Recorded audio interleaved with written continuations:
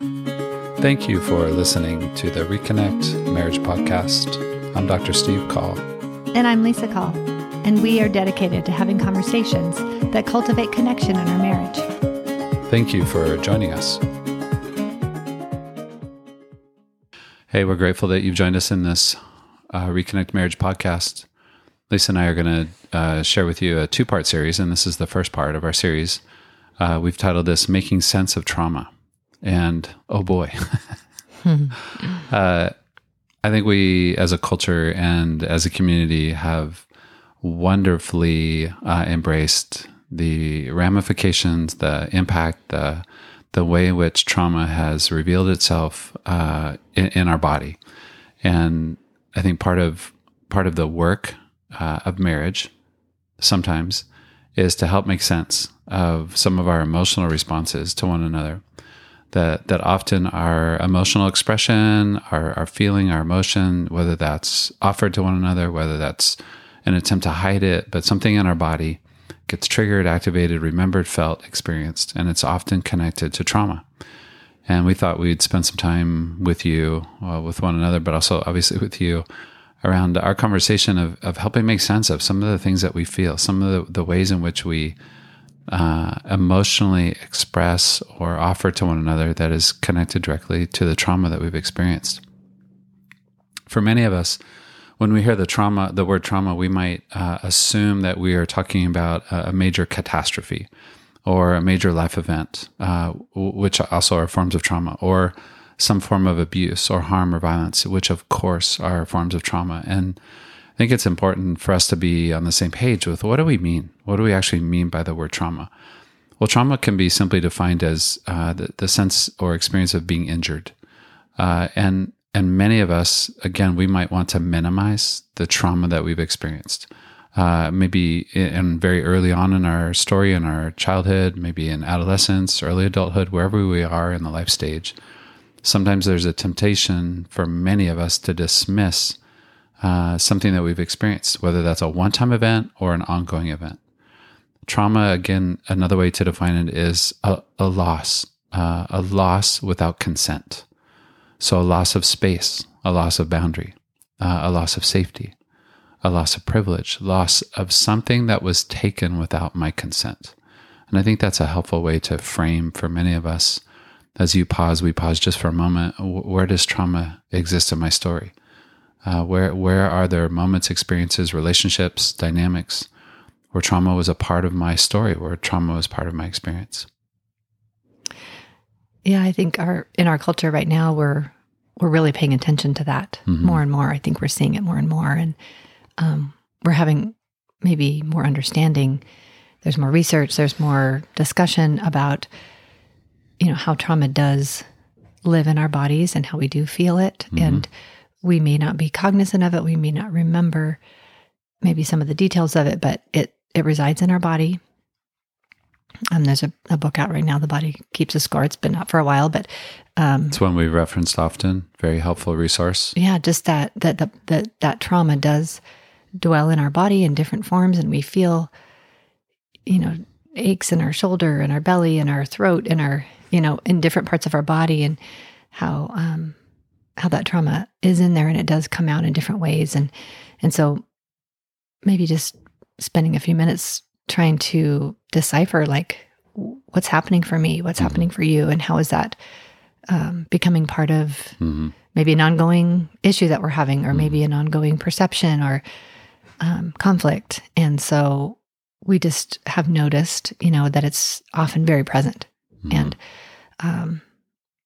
being able to address that and being able to begin to make sense of that is what we're hoping for in this discussion. And on one of our trips this past year that we took, we were in a car ride, and we often enjoy going to the Oregon coast from where we live. And one of the books that we listened to was Oprah Winfrey's book. And right now I'm blanking on... What Happened to You? Yeah, What Happened to You? She and... Dr. Bruce Perry. That's right, Bruce Perry. Good, thank you. You have such a good memory. Sometimes. That is a wonderful book, and I think it's a helpful both read and listen, because one of the key pieces in how we try to integrate trauma, meaning how we allow capacity for it, how we allow it to be part of our story or be aware of its impact. It's one of the key factors was the way in which I experience a particular traumatic event might be very different than Lisa in the way that she experienced a traumatic event.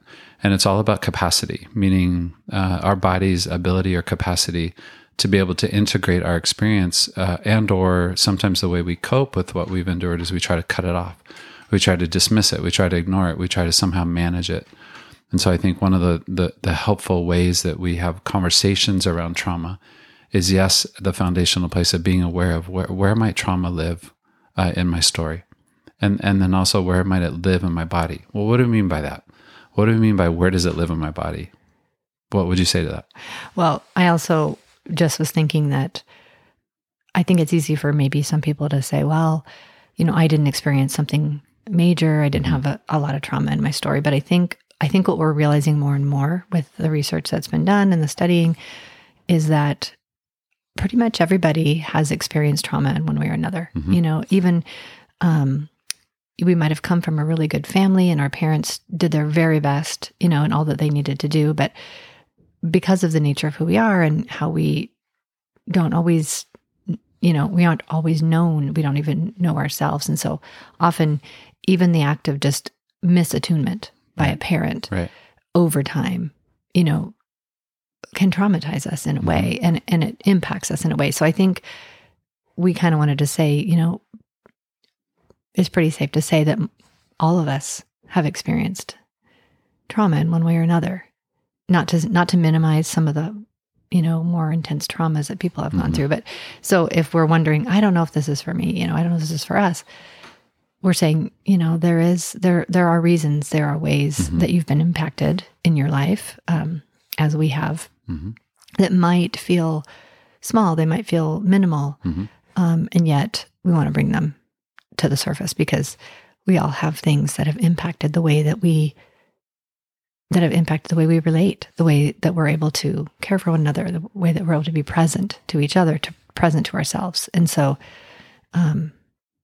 we feel it in our bodies. And I think that can resonate. I get, a pain in my shoulder, or for me, I often feel it kind of in my gut. And I know something's off or something's wrong when I'm feeling it in my gut. And for me, I've been more and more paying attention to it and just wondering, I'm wondering what that's about and how can I pay more attention to what's happening? Being curious about it. Being curious. Yeah, sometimes trauma is referenced as in the form of capital T versus lowercase t. Capital T for trauma, lowercase t for trauma. And we want to say, yes, there can be a difference in the range, but to be aware that just because mine might be what we call lowercase or not as impactful or maybe not as, it wasn't necessarily in the form of overt violence or overt abuse, etc. Just because it's not that, I think sometimes that is part of how we try to minimize the impact, the way we cope. And it's not simply saying, we've all endured trauma and let's all be on the same page with the way in which it impacts our body. No, it impacts our body in different ways, but it does impact us. And I think here's an example. Recently I was working with a couple, and for many couples that maybe are in the midst of struggle or heartache or difficulty, it's not just about conflict. It's not just about communication. It's not just about, we have different parenting strategies or different views on finance. Like those are all common areas of conflict or difference. But here's the undercurrent of trauma, and the way it reveals itself is often unnamed and unnoticed. I was working with this couple recently, and she at times would have these intense angry outbursts, and she couldn't make sense of them. It was often in regards to maybe he had agreed that he would check in during the day. Maybe he was gone on a trip for 3 or 4 days, and there was a mutual agreement that he would check in, just make a phone call or text or something like that, just to create a connection point that we've talked about. Those are examples of connection points. And on this recent trip that he was on, he failed to do so. He said, in his words, I forgot, or I was just too busy. And so when he arrived home, she had this enraged response to him. And this has happened multiple times for them. And part of the difficulty is that he, over time, has learned the way to protect him from the rage is he just withdraws. He doesn't engage. He stonewalls, which unfortunately only, I would say, fuels the anger or the rage that she feels. It was 10 minutes into our first session, and they were sharing this dynamic that they were experiencing. And I wondered just for a moment with her. I said, I wonder what some of the rage or some of the anger might be connected to. Meaning that our anger, our rage, our sadness, our disappointment, all kinds of emotions are connected to the trauma we've endured.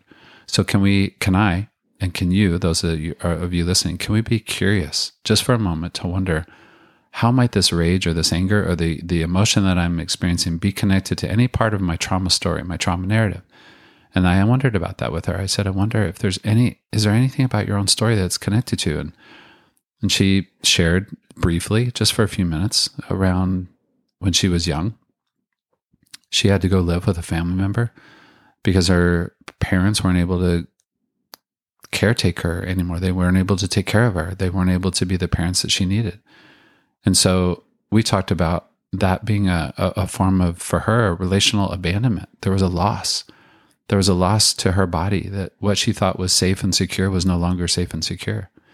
And so when there's some times for her, when there was a loss of access, meaning she loses connection with the one that she thought was safe and secure, her husband, it fuels and reminds her body of what was familiar in her early part of her story. That's an example for many of us of what happens. Not that we have to have the same story as her, but that our emotional response to one another is often connected to that trauma story, to that trauma narrative. Yeah. So would you say when we have a response that sometimes we can't make sense of, when it doesn't, why are we responding so intensely when it logically just feels like, well, hey, I was busy. Oh, okay. Why can't you just hear me on that? And why can't why can't we just let go of that? Why do we have this bigger response? So is that maybe a time when I think so. That we're saying that we would pay attention to. Yeah. Maybe there's another narrative going on that's getting triggered or that's getting remembered in our body because we may not remember it in our mind at that moment. Right. Well, two parts of what you just offered is so helpful, is that sometimes we are unable to remember without the other, whether that's our spouse, our partner, a therapist, a counselor, a trusted friend. That sometimes we need curiosity, we need invitation, we need pursuit to help not just make sense of what's happening, but to make sense of what's happening. Meaning, what's happening in my body? We can't make sense of this anger, this rage, this resentment, this energy that we feel sometimes. And I hope you can resonate with the image of undercurrent. We're in the shallow water of the ocean, but there's an undertow. We can't see it, but we can feel it.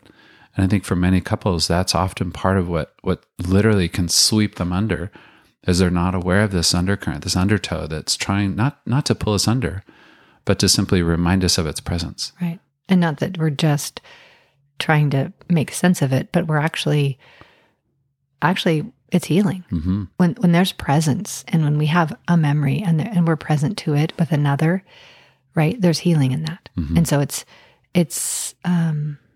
I think sometimes we feel like, oh, what's the waste of digging into the past and bringing something else into it, But I think we've experienced real healing when we can locate maybe a trauma, maybe a feeling that we had, maybe something that's our body is trying to tell us. And as we remember it, as we share it with one that's safe and connected and caring for us, and they can hear it in a way that's not judging or holding it against us, that they can just be open to saying, wow, let's be present with that. And there can actually be healing. Which was true for this couple, as we continued in that conversation, he was able to be aware of, oh, that's what your anger is about, or, oh, that's what your rage is about. Because often our intense expression of emotion is connected to story, and particularly the story of trauma. For her, the anger and rage was about the expression of the trauma that her body holds. Not simply that she was just angry. It is anger. It is rage. It's also sadness. It's also sorrow. It's also disappointment. It's also fear. Yeah. At a core part of her being is this fear that I will be left, that I will be abandoned, that I'm no longer important, that I no longer matter. And I think for many couples, that is the heart of the struggle, is that very fear, which we all carry that fear from birth till death, the fear of abandonment, the fear of being left, the fear of the other turning away. I mean, you and I have been talking about that recently in parts of your own story and parts of my own story. You know, the other day, Lisa was, what would I say? I think you woke up. I don't know. What are you going to say?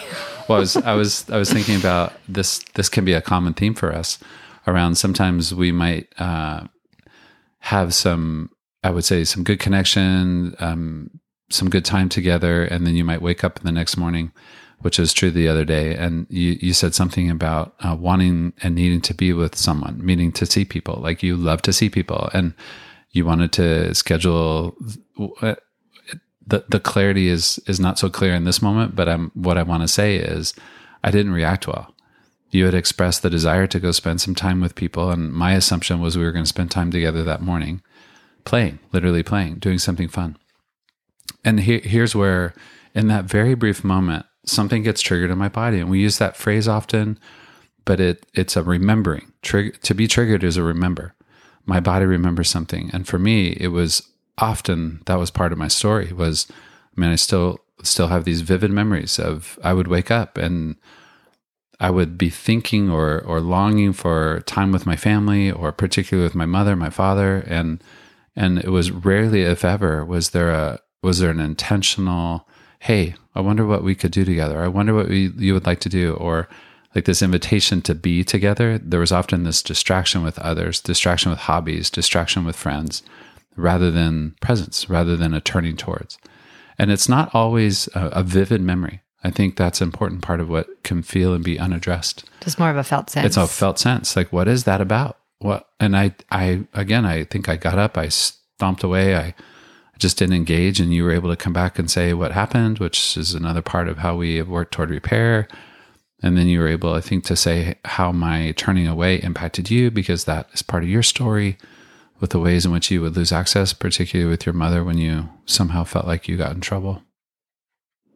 Yeah. I mean, it's just still present almost every day. We could probably name something that is coming up and something that's being triggered.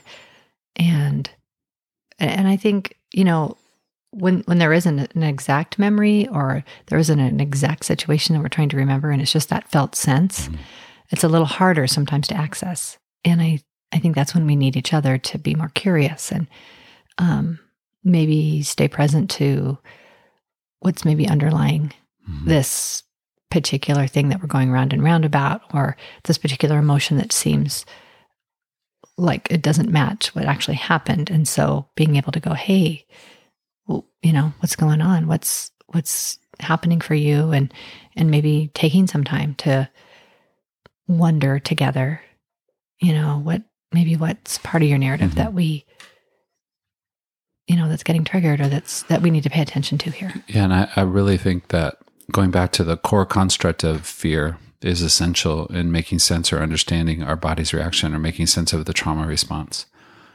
Because for the most part, trauma is always accompanied by the experience of fear, meaning that what we thought was safe, what we thought was secure, what we thought was predictable, what we thought was consistent, somehow was disrupted. And those can be major life events and major cultural events, whatever they might be. It's that something of predictability, consistency, what we thought was safe and secure is no longer.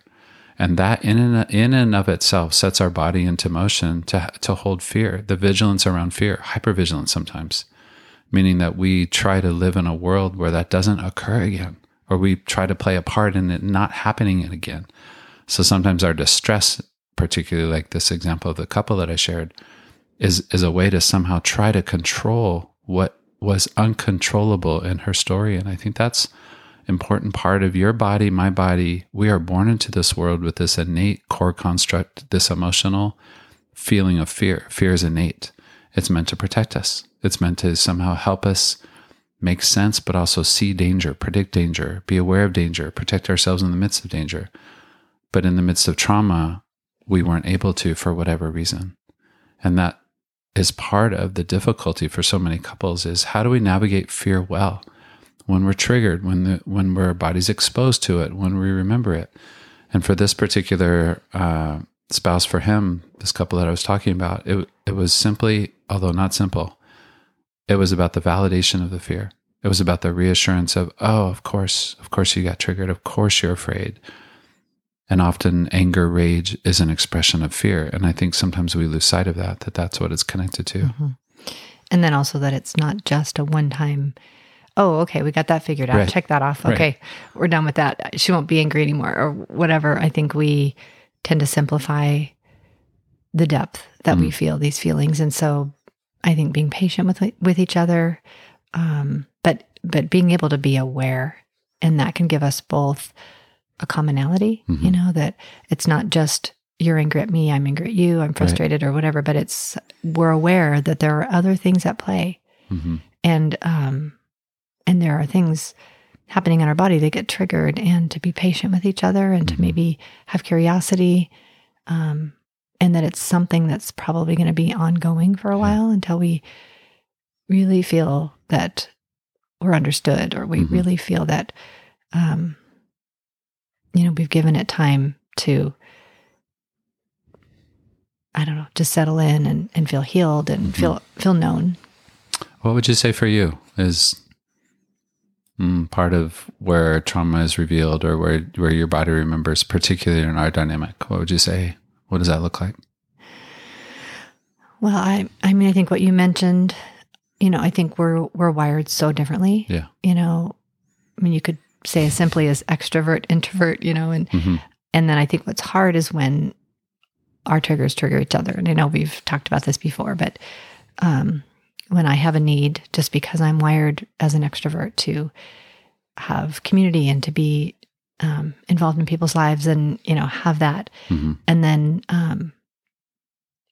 then when it gets triggered in you, and maybe you're more like needing that familial, connection and being together. Right. And then it almost feels that what I'm feeling gets undermined, or why should you need that? Ignored, maybe. Yeah. Or just kind of a panic, because it's like, I don't want to miss you, but then I also have this need. And so I think that's probably pretty common for couples where they have like two needs that are almost mutually exclusive. And then it feels, you kind of get a panic, like, well, what am I going to do? You then? get a panic? I get a panic sometimes, like, well, how am I going to feel okay if this is kind of what I need, but then I don't want to be.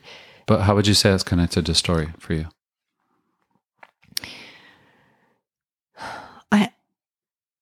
I think I've always had a sense of wanting to feel connected, wanting to be part of something. Because of the loneliness that you felt from maybe the very beginning. I mean, maybe. And I think also I'm just wired that way. But also, yeah, I probably noticed it in ways where maybe I didn't have what I need. I felt like I wanted to be more connected. I was very shy and very, I don't know if it's withdrawn, but, I had a hard time reaching out and connecting. And I don't know how that's all related with my family, but I think it made me feel like I couldn't quite get my needs met because I was a little afraid to reach out, or so that has developed over time. And but also there was a messaging maybe, which for many of us, it can be a little bit more subtle, the messaging around need, the messaging around your loneliness that you felt, particularly from your mother. Like there was judgment maybe toward it, or somehow a minimizing of it, which is, again, something is taken without our consent, and it's the reality of our experience. That sometimes is what trauma is connected to. What we felt, experienced, noticed, somehow was taken, meaning it was mocked, it was teased, it was minimized, it was said, oh, really? Are you kidding me? What's wrong with you? You're fine. Even that over a period of time, whether short or long, doesn't really matter, but it's something taken without our consent. And that is your experience, your felt need of the desire to be connected, the desire to be turned toward. right. So that when I turn away or I don't engage, that is part of what triggers you, but also re-traumatizes you. And that's a strong phrase, but I think it's a helpful phrase for couples to be aware that it's not that I'm intentionally traumatizing, but that's the impact. Your body remembers the trauma. Right. Yeah. It's like as simple as, but also as complex as, like, Absolutely. misattunement, Yeah. right? Where I'm not getting you, or our parents didn't quite get who we were and what we needed. And so we carried that with us, looking for ways to get what we need. And then in those moments between us, as a married couple, we can trigger each other in those areas. And so I can feel, when you turn away or you're frustrated, that I feel that whole maybe abandonment again, like, oh, I really need the connection. And right. So it can be so simple. It can. And yet profound. Yes. And complex. I like how you said that. Like, it's simple and it's complex at the same time. And a couple of things as we come to a close. One is the awareness of that, the remembering of that we are all hardwired to experience a sense of safety, meaning the desire for safety is innate. The desire to be protected is innate. And as we enter into adulthood and as we're into this partnership marriage piece, that sometimes the loss or the sense of loss of access or attunement or connection can trigger something in our experience, in our body, that sometimes we're aware of and sometimes we're not. And our hope in this conversation, for those of you listening, is where does trauma live in my story? And sometimes where is it intersecting in the present? That part of the past is always part of the present. It just lies dormant. We might not be aware of it, but it has this undercurrent, this undertow that can knock us over if we're unwilling to just pause in those moments and be aware of where does it live within me, and where does it live within us? Where does it show itself up? And I think that's a wonderfully, potentially redemptive part of what marriage can be. It's that when I hear of Lisa's pain, sorrow, suffering, loss, when you hear it of mine, when this gentleman heard from his wife, like, there's a way to respond that actually validates, that soothes, that creates a sense of safety in the moment. And I think that's what we long for, because fear says it will happen again. When we've endured something of difficulty, heartache, struggle, it only takes one time for that fear to now be felt and lives within us as a way to protect us from it happening again. Yeah, I don't think we have to have all the answers. No. I don't think we have to have the perfect response. We don't have to even understand, how the other's feeling, but it's just more of a willingness to sit in the presence, and to say, wow, really, I believe you, and I'm listening and I'm here, and we don't always know what to say, but to be present to it. And I think that's so much of the power, is just that presence. The Reconnect Marriage podcast is hosted by the Reconnect Institute. For more information, you can find us on the web at thereconnectinstitute.com. You can also follow us on social media on Instagram at Reconnect Marriage.